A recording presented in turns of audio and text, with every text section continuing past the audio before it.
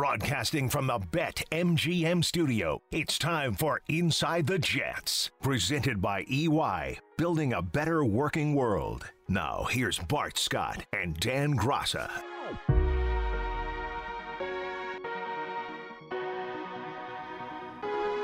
And welcome into another edition of Inside the Jets, presented by EY, building a better working world. Dan Graca alongside former Jet linebacker Bart Scott. Bart, how's things? He's smiling. He's mugging for the camera now. I'm trying. Listen, we didn't expect to be here, but we're here, so we're going to deal with it. We're going to put our big boy pants on, and we're going to look for solutions. You mean here doing the show, you and me, or just where the football team is right now? Well, where the football team is. Yeah, where the football team is. The good news is that you think about Amazon and you say, hey, guess what? Coming to America 2 was bought, so that's going to come. That should put a smile. What was that, 125 mil or something like that they got? 125 million. So Woo! guess what? Things are getting better. Eddie needs to write us a check, I think. Maybe sponsor this here bad boy. Well, no, what I'm going to do is I'm going to have people come over my house, and I'm going to charge them regular AMC commission to come in, so that way I can get one price to watch the movie, but I can charge it 15 to 20 times. Like the Bart Scott movie theater experience. You got everything going on. You got the reclining chairs. You got the you got all that stuff? I do. Yeah, I know you do. I do. You better give me my invitation. I'll be there. I know that. But yesterday. Charge you double. No, come on. I get the discount. I get the teammate discount here. 24-0 down in Miami. Things didn't go according to plan. And for all intents and purposes, let's be honest, you watched the game. 21-0 at the half. You kind of figured that it wasn't going to be the Jets' day here. And again, Joe Flacco making his second straight start, but it seemed like he was really under a lot of duress for much of that afternoon, was he not? I mean, when you look at Joe, he really didn't have his feet on him. A lot of those throws he was throwing off the back foot, and I know he has tremendous arm strength, but you have to have your mechanics in place. He didn't trust the protection in front of him, a lot of interior pressure early, and an indication that it wasn't going to be our day. Perriman beats, the cornerback. He's 2 yards behind. Joe Flacco throws the ball. I think he puts it in the perfect position.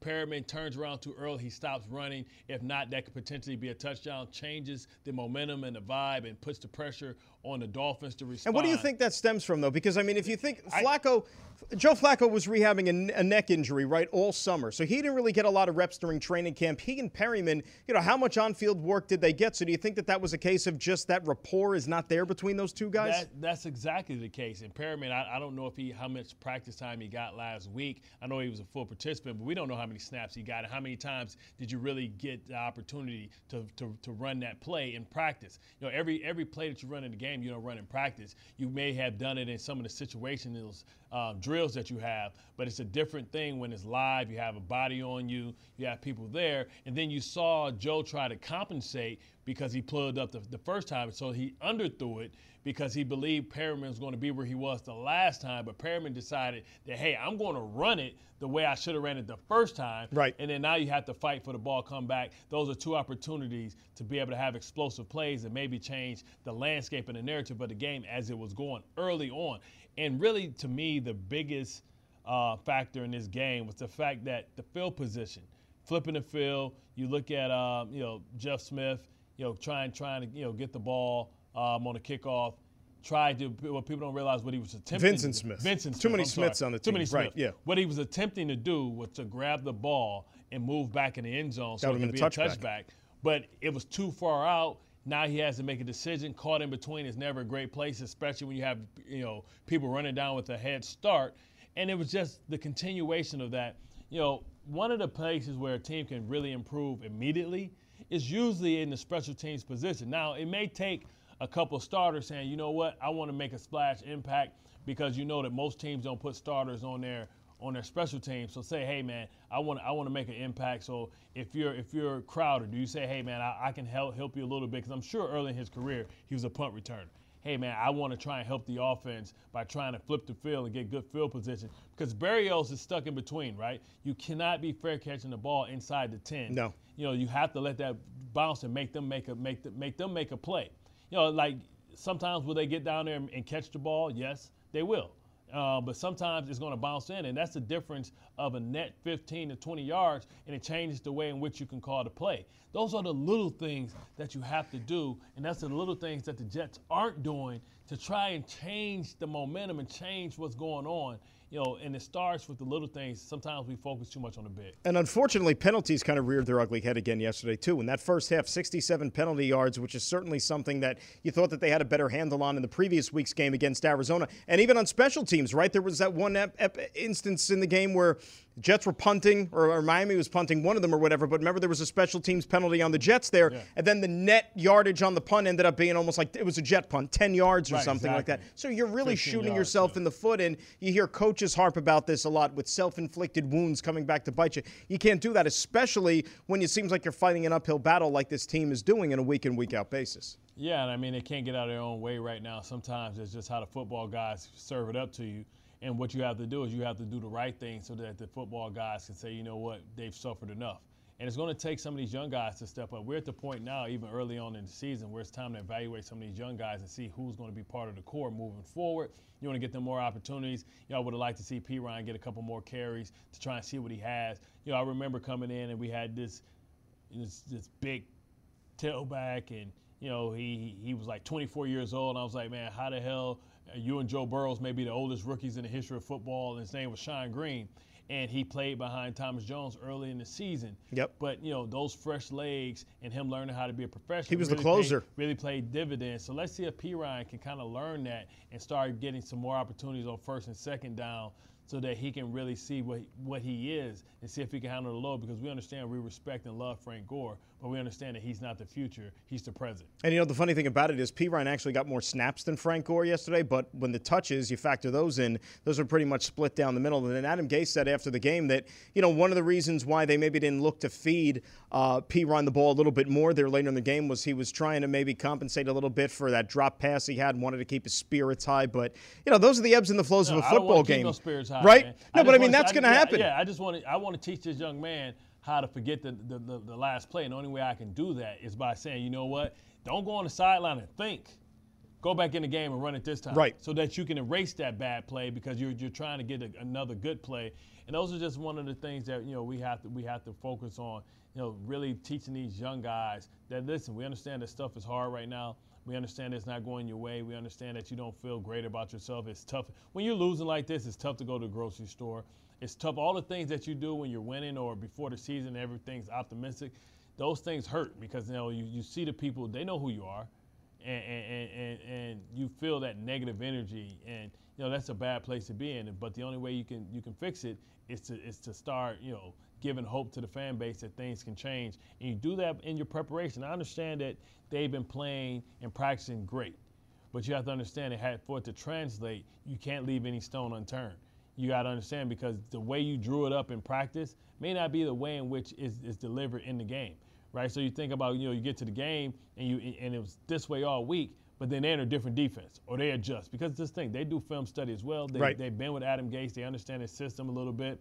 You know what I mean? The players that are there that he coached. And I'm sure that, the first thing they did was go get Devontae Parker and say, hey, what does this mean? What does he like to do out of this? What does he do out of that? That's what any smart franchise would do. And looked like they had a game plan for it. And Fitzmagic was Fitzmagic yesterday, not Fitztragic. And that's always a bad indication when he's smiling. Threw a couple of INTs, but it didn't matter. Yeah. Game was already decided by that. I mean, that one big at the end of the first half that Poole got, or else the damage could have been even worse going into the locker room there.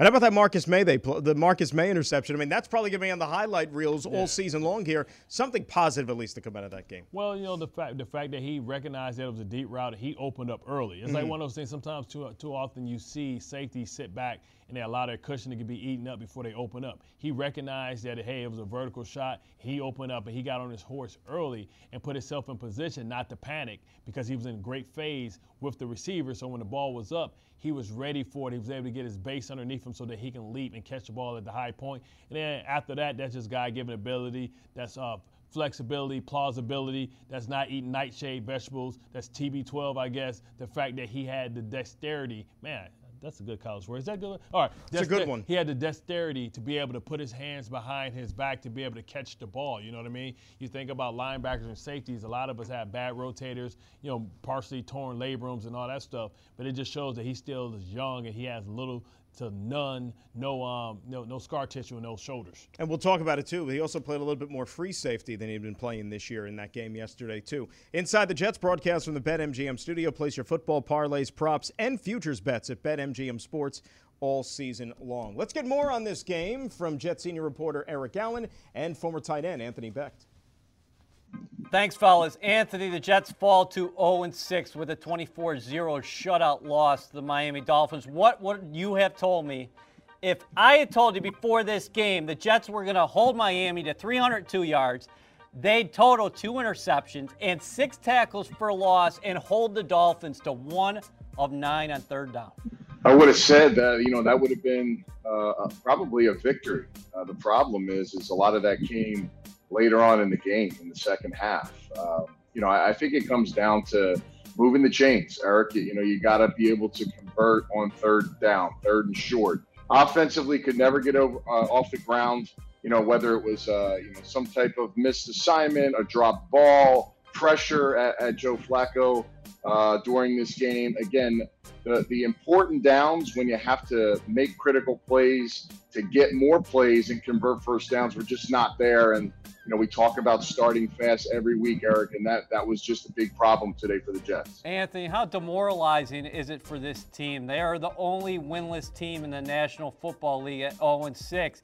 And this 24-0 loss to the Dolphins in South Florida was the first shutout by Miami in the series going back to 1982. Yeah, it's hard to believe. It's really disappointing. I mean, from a locker room standpoint, I'm almost positive every single player is going to be down and upset and disappointed. I mean, nobody comes in thinking on the road you travel versus basically a rival within the division and expects to play away. I didn't say anything from a lack of effort. That wasn't the case. It was just a lack of converting and a lack of executing. And that's been the problem throughout the season. And unfortunately for the Jets, it reared its ugly face again today. You just mentioned that it was a lack of execution. And Adam Gase said, hey, mentally we were okay. We were just getting beat physically. Is that worse? Well, that's a part of it. I mean, let's give credit to the Dolphins. Their defensive line outplayed the offensive line of the Jets quite a bit in key situations. Those are the things where, you're talking about execution. It really comes down to being out-schemed as well. I mean, Dolphins came into this thing defensively. We talked about their defensive line being very active. We talked about the mixed downs and blitzes that they run, and they were flying to the ball today. And unfortunately, when you're trying to get some conversions and you got Dolphins players in your face as quarterback, or they're breaking through the gaps and seams in the run game, they themselves had 7 tackles for a loss. So, talking about sacks and also giving up, behind the line of scrimmage plays on the runs, those aren't going to help you. So, unfortunately, it was from start to finish. It was probably one of the performances the Jets want to forget as far as, trying to get their first victory. Wasn't happening today. And lastly, really quickly, the Jets were 2 of 17 on third down. You mentioned the struggles of Joe Flacco. It's not just him, and we know that. If you had to point to one of the most significant issues on that offensive side of the ball, what would it be? I think the offense lacks explosion on other downs outside of third. First and second down, you saw they tried to go deep a couple times for Perryman early in the game, in particular the first series of the game back to back, and they weren't able to execute and complete. Execute is not just blocking it up, it's connecting on the pass, it's getting yourself open on the pass. You try to get those explosive plays over 20 yards in the passing game, 12 plus in the run game.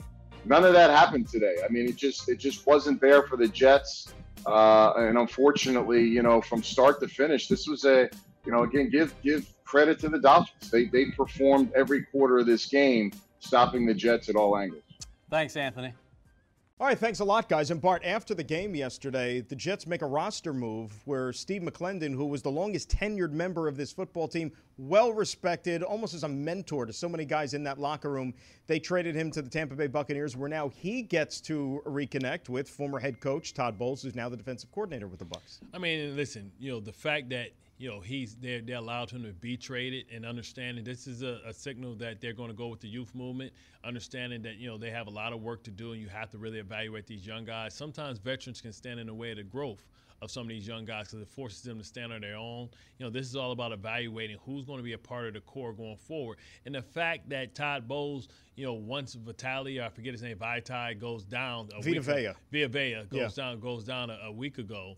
Todd Bowles thinks about, okay, let me go get McClendon because I know what he brings to the table. I know he understands my system. I know that he's a high character guy. He can come in and really, start day one and understand and actually know just as much about the defense, as not Sue because Sue's been there, but some of the other younger guys, and he can help teach the sense the no, system. It's a perfect fit. And a nuance. And it's also doing a solid for a guy, right? It's also doing a solid for a guy that you send him to a place where he gets the opportunity to win a championship. And this should be a lesson to some of the young guys. You never want to burn any bridges. And you got to understand that when you're here and you put that type of film out there and say, hey, no matter what's the circumstances, you can't tell if this is a 10-6 team or a 0-10 team. You should never be able to tell what the circumstances is with your effort and how you prepare for the game and how you work. And when you do that, people recognize that and they understand that they can trust you in the foxhole. And I think what McClendon has done and what he stood for throughout his career means that he can be trusted in the foxhole. That's why he has an opportunity to join a good football team with an opportunity to win a Super Bowl and be able to, host the Lombardi Trophy at the end of the year. Unfortunately, it could be the Jet Bowl, right? Whether it's Tampa, versus Kansas City, or whether it's Kansas City. Should I get that? Matter of fact, hold on. That was Steve McClendon. This is Steve McClendon. Yeah. Oh my God! All right, Steve, it's okay. It's official. It's official, Steve. It's official. We can talk about it. That is a $5 fine, by the way. But this is what happens when you have spam when everybody trying to come get you. But it's all I hate good. the spam because my peoples know. My peoples know that I'm working. You're a busy guy. I'm trying to cook with grease. But isn't it a perfect fit, though, seriously? For all accounts, if Steve McClendon had to go someplace else, finish out the year, that system right there, perfect for him. And I think you made a great point, too. Because, look, Jets are 0-6 right now. Playoffs are an absolute long shot here. But you can't reinforce enough how important it is for each and every guy on that team, whether you're a 10-year veteran, whether you're a rookie, doesn't matter. You go out there and you play your hardest each and every time out because the film don't lie. And what you're putting on film is essentially your resume. Because I guarantee you another thing. If Steve McClendon, let's say, was not putting 100% in every single rep he was on the field through the first 6 weeks, and Tampa Bay saw that they need some help on the D-line, he looked to go in another direction. If he was Haynesworth in it, exactly. Like, hold up. If he was out there just punching the clock and stealing the check, then Tampa Bay would be like, you know what? We're going to look someplace else to bring in a player that's committed to helping us win a championship. Because this guy is either diminished, dramatically in skills, or he don't give a damn. Either one. That's those are terms and those are prerequisites of not being able to get an opportunity. So listen, it's a lesson to be learned. Listen, it's not one, maybe Tom Brady, but it's not one player in this league that hasn't gone through a tough season. I remember when I was with the Ravens, we started off 5-0 or 4-1. We lost 9 straight games. 9 straight games. After starting off on fire in first place, 9 straight games. It happens, but sometimes these bad times are what define you. You have to understand. Just look at what it was like to be a San Francisco 49er. When you think about what Vernon Davis had to go through, the amount of years that he lost, he just kept plugging away, and he played in the Super Bowl. He had an opportunity to win a Super Bowl. Had the payoff, yeah. Exactly. So it's like one of those things. So, like, a lot of people think that they want to just try and hop from team to team and catch fire, but when you get to that team, you could be in the middle or the end of their process and miss out on that as well. So sometimes it's best to sit here and build something, build a foundation, and build a core. And that's what they're trying to do here. They're trying to build a core. And unfortunately, a lot of times it gets worse before it gets better. And that's usually how it happens. I mean, just imagine, we've seen this throughout sports in the last couple of years. We've seen it happen with the Buffalo Bills. We've seen it happen with the San Francisco 49ers. They were the youngest team in the league. They got a new coach and they got a new general manager. And within 3 years, they were in the Super Bowl. Right? So it can happen overnight, but you have to stay the course and understand that when you get this scar tissue, when you have this scar tissue and this pain, it's what defines you, right? You learn far much more from losing than you do from winning, because when you win, you're so fulfilled with the joys of winning that what can make you lose, you sweep under the rug. When you lose, you have to analyze everything that contributed to the loss. So in essence, you grow more from losing than winning. Listen, I want the Jets to grow, but I don't want them to grow for too much longer. I want them to be, hopefully this can be all the growing that they get, and then they can figure it out and finish the season strong and have something to look forward to. And we know that they're going to be tested, right? Because we know, unlike last year, the schedule doesn't get easier. It gets harder. So listen, you can either sit back and feel sorry for yourself, or you can stand up and decide to fight back, because the league isn't going to feel sorry for you. Always darkest before dawn, as they say, right? But hopefully the dark is not going to be too much longer. Is that Socrates? I don't know who that is. That might be Hallmark, actually. Or not.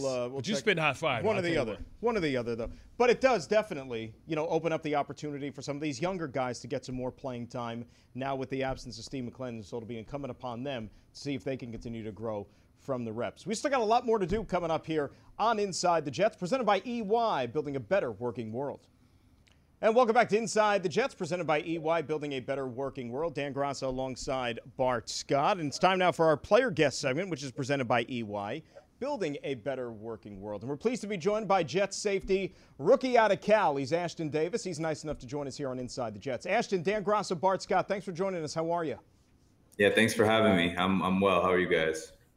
Kuda Matata, man. Are you getting used to it? First of all, when you moved out here, did you even have a winter coat? I got a couple winter coats. I visited Tahoe and things like that, but never lived in the snow, so I'll get used to it.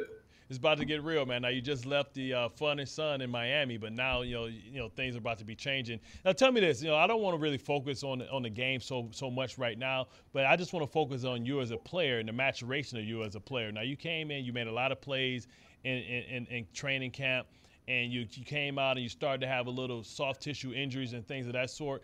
Do you attribute that potentially to the craziness of this offseason, not really being able to ramp up with OTAs, mini camps to be able to build that scar tissue up? No, I don't think so. I think it was just kind of a weird incident, isolated incident, because I never really had a problem with soft tissue stuff before, and I wasn't feeling tight the day of or anything like that. So it was just kind of a freak accident, if you will, but nothing too serious. Now, how's the life of a rookie going? Like it's you're starting to hit that midway point. You're going to have your first bye week for the first time. It's going to be a lot of firsts for you. And I always say that the rookie year is the hardest because it's the longest year you'll ever have in this league. Going straight from college, going to training for the combine and workouts and things of that sort, and then coming into training camp. How's the body feeling? How's everything going? How are you catching up with the speed of the game? And, how has it been, this experience, coming to the league? Has it been all that you thought? Yeah, it's pretty much what I expected. I'm trying not to look too far ahead and just kind of take it one day at a time. And it's been working well for me. I don't have a car out here. That's been my biggest challenge. So I bike to work every day. Such a millennial. And it's kind of, keeping me grounded. And yeah, it's pretty much exactly what I expected. And I'm just, trying to find a routine and figure out what works for me. I talked to you at the beginning of the season, Ashton, and you said that you hadn't gotten a car yet then. So, 6 weeks later, whatnot, you're still in that boat. As Bart said, the weather's going to turn here a little bit. It's going to get real nasty with the winter. So best advice is probably get some wheels and make it a lot easier going back and forth in practice and everything. Yeah, I got people that stay at the same spot that I do. So worst case scenario, I'll hitch a ride. But so far, the biking thing's been good for me to just kind of stay focused and stay humble. Now that you got some game experience, though, underneath your belt, what has been the biggest eye-opener, if you will, for you? Now that you've taken that next step to the NFL and you're playing against the best competition in the world, for a guy who played in college football those years, now what has been the biggest adjustment that you see here for the first, month and a half of your NFL career? Well, everyone's an all-star up here. Everyone's a professional, so it's the details make all the difference. And you see that going back and watching film, even if I'm not on the tape, it's the little things that, whoever executes the little things and the details properly is usually going to come out on top. The good thing about the league is what happens is you play the same opponents, you play the opponents in your division, and also you play players that you get books on and things like that. Yesterday you guys played Miami. You're going to be playing them in the next couple of weeks. You played the Buffalo Bills. what type of data are you gathering in books and notes are you trying to keep on certain players and their tendencies?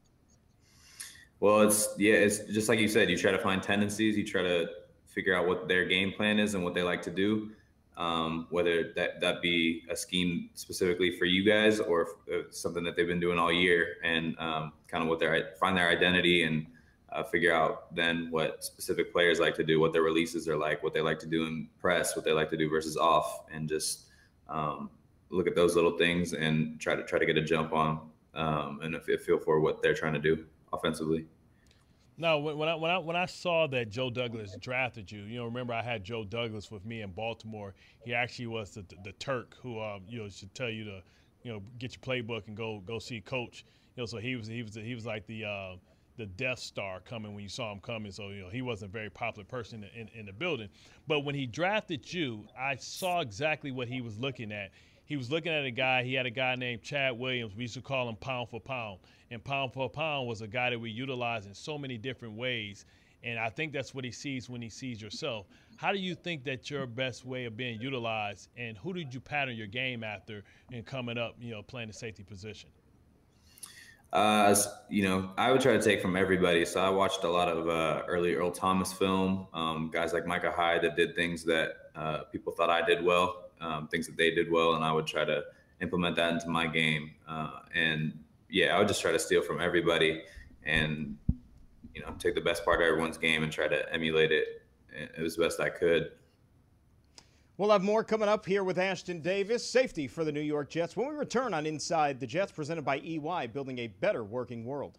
And welcome back to Inside the Jets, presented by EY, building a better working world. Dan Grasso alongside Jet linebacker Bart Scott, and we're joined by Jets rookie safety Ashton Davis. Now, after the game yesterday, Ashton, we found out that Steve McClendon was traded to the Tampa Bay Buccaneers, and being the longest tenured Jet, I know that he was a very valuable influence in that locker room. How well did you get to know him, and how much do you think that his presence is going to be missed amongst you guys in that locker room? I mean, I only had one off season here, and it was kind of an unconventional one, but you definitely felt his presence, and he was a great leader and someone that, taught me a lot as far as how to be professional. And his presence was felt in the locker room for sure. What's the reality of this? Understanding that, this may be new to you. In the NFL, every year the roster turns over 35%. You're going to have a lot of different teammates. How do you kind of internalize this and kind of understand the business part of football early on in your career, early on in your first season? I'm learning as I go, but I'm trying to focus on me and what my responsibility is and try to stay in the building as long as I can. When you look at this defense in the game against Miami there on Sunday, you gave up 21 points in the first half, but then after halftime only surrendered the field goal. Marcus had that big interception. Do you guys think you started to come together a little bit on that side of the ball after halftime? Any adjustments in particular were made? Just the small things, the details, focusing on the details, and, got it cleaned up a little bit, but, didn't do enough good things to win the ball game. So back to the drawing board. Playing in a complex system like Greg Williams is in, understanding that maybe one of the byproducts of not being able to have a lot of time with the OTAs, the rookie camps, and, training camp, a traditional one, maybe, got lost in translation was the communication. How difficult, is it to communicate in such a short season and kind of understand the nuances of the defense and being able to utilize all the tools in the tool belt, knowing that, you may, not have worked with a player before, or being able to have that nonverbal communication. How important is that, especially on the back end? I think it's important, and it's something that we missed out on, but in the grand scheme of things, everyone's missed out on that. So I don't think we can ride on that as an excuse. It's just we got to get some things cleaned up and just try to get better every week. You being a safety, how much have you tried to learn from guys like Marcus May, Bradley McDougald, guys who have been in the league now for several years? You being a rookie, what kind of things are you trying to absorb off of them? Are you kind of just attacking this as almost like trying to be a sponge? Yeah, definitely. That's exactly how I describe it. Just trying to soak up as much as I can, and again, going back to the details, trying to implement as many of those details when I get out on the field as I can, and make sure I'm ready to go whenever my number is called. Do you think that the experience of being a rookie, playing your first year here in the NFL, has it slowed down a little bit for you? Because I'm sure that at the beginning it's all the whirlwind. You want to play your best. You want to make a good impression on your teammates and your coaches and really make an impact. And so things are probably happening at like a frenetic pace. But has the game and everything around you kind of slowed down here as we've gotten into October? Yeah, as I, get more defensive reps and get comfortable back there, things definitely are slowing down. I think it's more so about the nerves for me. It's the same game I've been playing, and I'm starting to realize that and starting to get comfortable back there. I know that you're a workaholic. You want to obviously, make your impact here as a rookie in the NFL and get your kind of, your career headed on the right foot. But what do you do away from the field? When you're back at your place, do you have any downtime? What do you like to do for fun away from football? I'm usually either taking care of my body, or if it's, watching film. On my off days, I'll play a little video games. But other than that, I'm pretty locked in. Like I said, I don't even have a car, so I'm focused on here and taking care of my body first. Do you watch a lot of other football when you guys are off? I mean, like other games, and it seems like now because of the schedule being so weird, there's a game, it seems like every single night. Do you watch a lot of the other teams around the league when you're not playing? Yeah, definitely. Tonight, Kansas City and Buffalo, those are two teams we're playing in the next couple of weeks. So definitely going to be tuning into that and trying to pick up whatever I can. How about the rest of the rookie class? It's kind of been a mixed bag so far for you guys. It seems like each and every one of you has dealt with an injury at some time or another. Some guys are still on the shelf. But have you bonded together in any way, all of you first-year players? Yeah, definitely stuck together, and we have these rookie success programs, and yeah, I've definitely bonded with those guys. I'm definitely say I'm close with them. Well, Ashton, thanks for a couple of minutes. We really appreciate you joining us here on Inside the Jets, and continued success the rest of the season. Thanks for hopping on with us. Yeah, thanks for having me. All right, that's Jet safety Ashton Davis, and our player guest segment is presented by EY, building a better working world. Help MetLife celebrate the incredible workforce of the tri-state area. Submit your idea for a 2-story high mural being installed at MetLife Stadium. Go to nyjets.com/MetLife to submit your designs today. Still got more to do on Inside the Jets. We're coming right back. Presented by EY, building a better working world.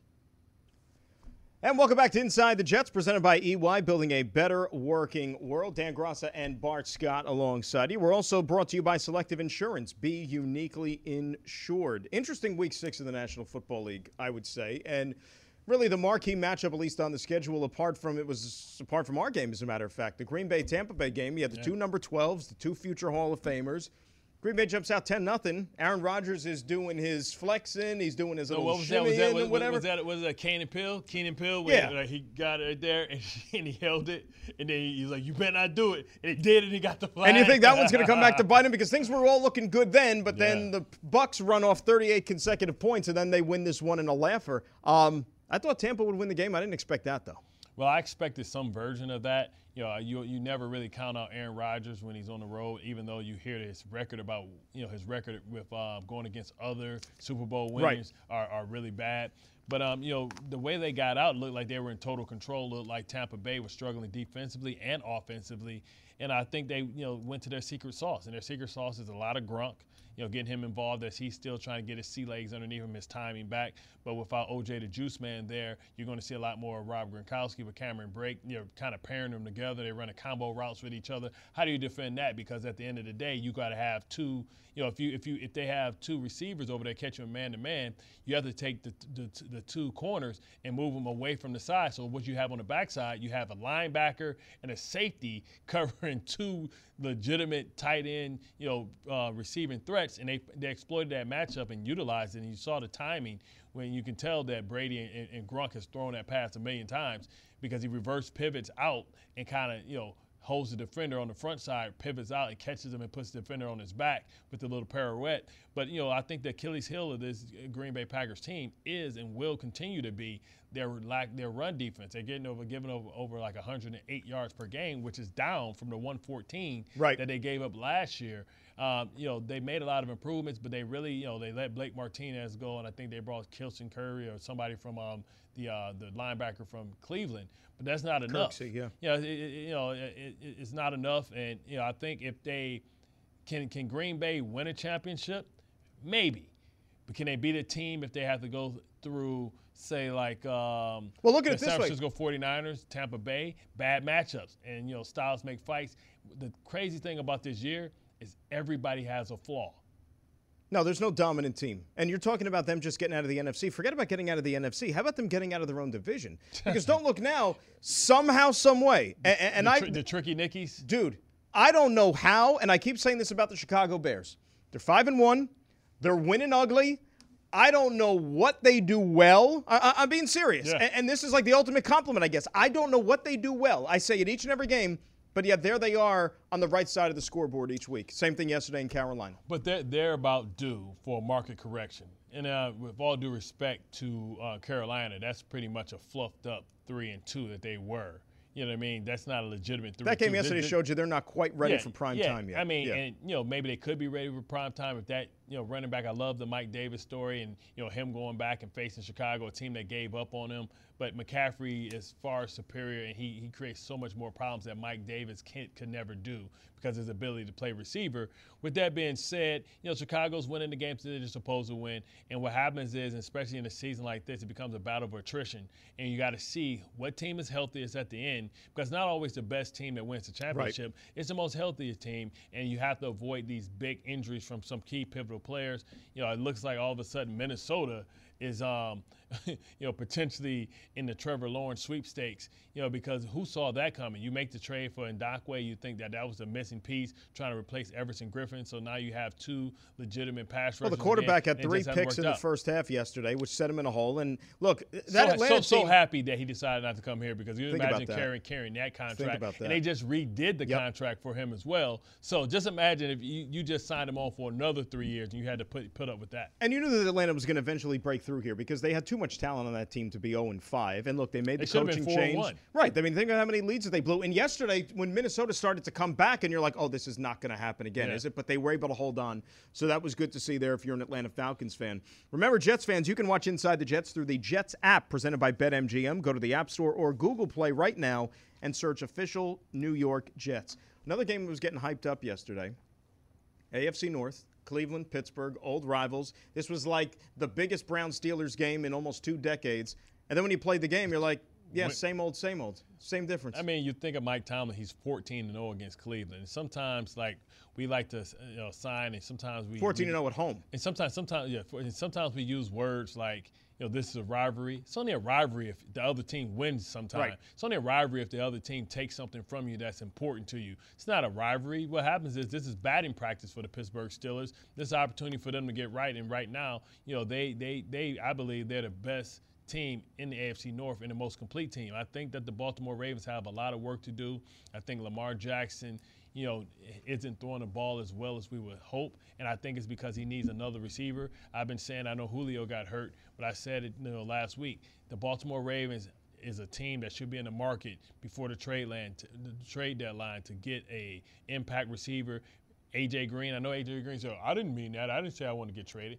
Bull crap, right? But A.J. Green, are you worried about his durability, though, at this point? At this point, if you're the Baltimore Ravens, you can care less about his durability. All you need is 4 or 8 great games out of him. And matter of fact, you're going to put him on a pitch count to make sure that he gets to the finish line healthy. Or if I'm the Ravens, I'm strongly considering in 2 more weeks making that call to Hollywood Brown's cousin, who's been working with Lamar Jackson out there. You go there? Because I absolutely would go there. Baltimore is one of the very few places that can handle a personality like that. Well, they got rid of Earl Thomas, though. Yeah, they got rid of him because he acted out. They still gave him an opportunity. So, listen, Antonio Brown there with his cousin may understand that this is his last shot. And, listen, much like Le'Veon Bell, being able to say, you know what, I was right, because you think about the Killer Bees, they all decided to leave Ben Roethlisberger, and it looks like he's the one that's winning right now because he's the one that's come back strong and that's undefeated. So if they want to get on par with that and say, you know what, the decisions I made were the right decisions, you already see Le'Veon Bell, going to Kansas City gives him a better chance to maybe be a champion. And why wouldn't Antonio Brown come here in the middle of a season with a team that needs him more than any other team and say, you know what, for 8 games, games. You're going to get all I got, and I'm going to be the good soldier, and I'm going to be an example, not for the other guys on the team, but I'm going to be an example for my younger cousin to show him how to do it the right way, and I wish I could take some of these things back, but I can't. Let me come here and see if I can find a secondary home in a place that plays the way that I've been most successful. Running the football, a dynamic quarterback that can buy time to do those, unscheduled plays like Lamar Jackson, like he was with Ben Roethlisberger. This is basically him going back to Pittsburgh 2.0. That's so much risk reward, though, because it could go belly up completely. But then what's the risk? The risk is it destroys you from within. No, the week you act up, you say goodbye. And he understands that no more chances, period.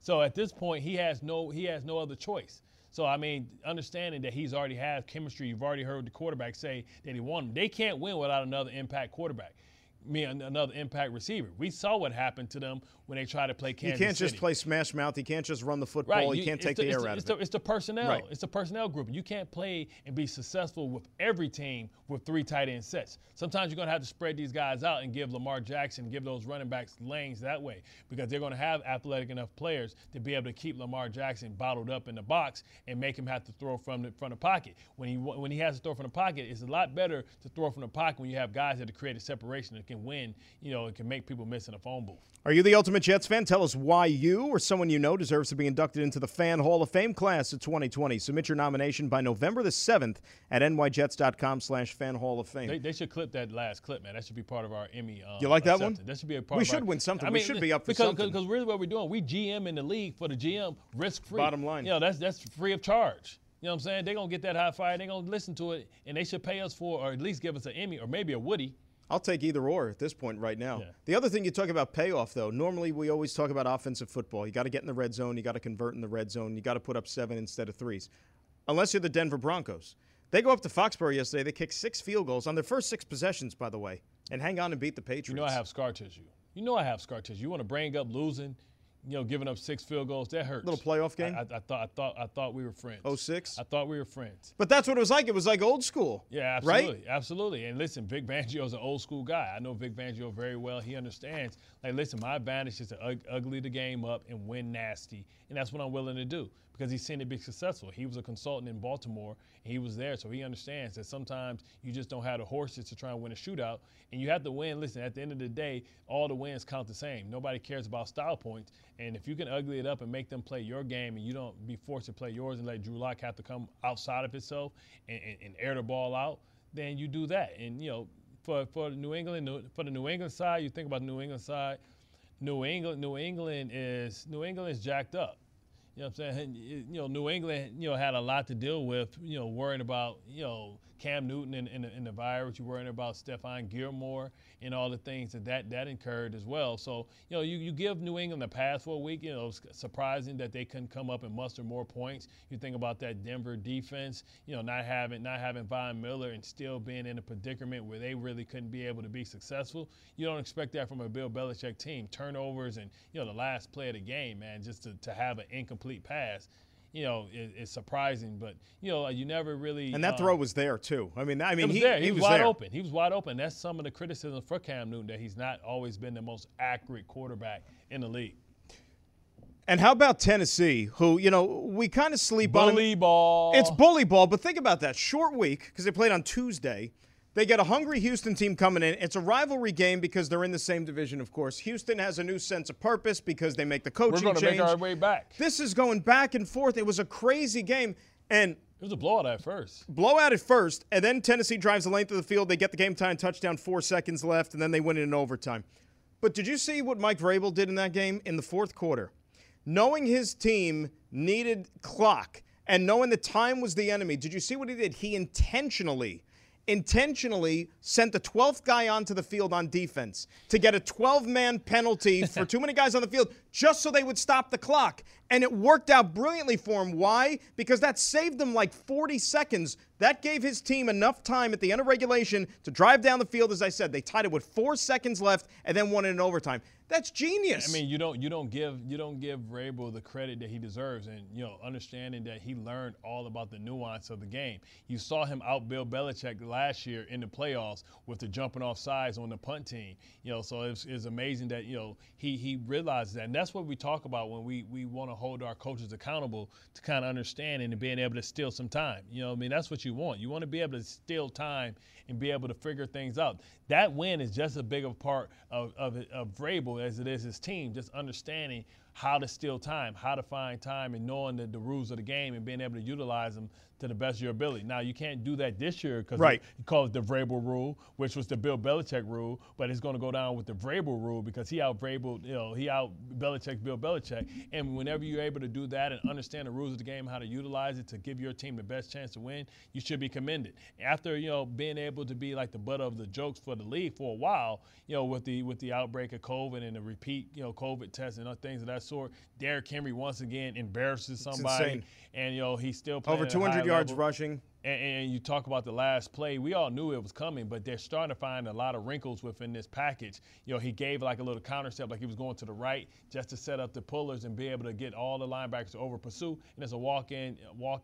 And for Houston, you look at it was great, and J.J. Watt, we're having fun. Well, it wasn't fun last week, and you're starting to realize that it's just as much you guys as it was, Bill O'Brien. Because their defense is terrible. Their defense is terrible, and that's why J.J. Watt is still in $100 million, and it's almost time for you to move on from that. And they scored a touchdown late in the game. Romeo goes for 2 because he wants to go up 2 scores, even though they're up 7 already, and people were killing him because they didn't get it. But when you have a defense like they have, you know why he went into it. Jets are back in the division once again next week. They're going to take on the Buffalo Bills, second matchup of the season, back at MetLife Stadium, and we'll return after that one to wrap up that game. He's Bart Scott. I'm Dan Graca. Thanks for listening to Inside the Jets, presented by EY, building a better working world. Take care, everybody. And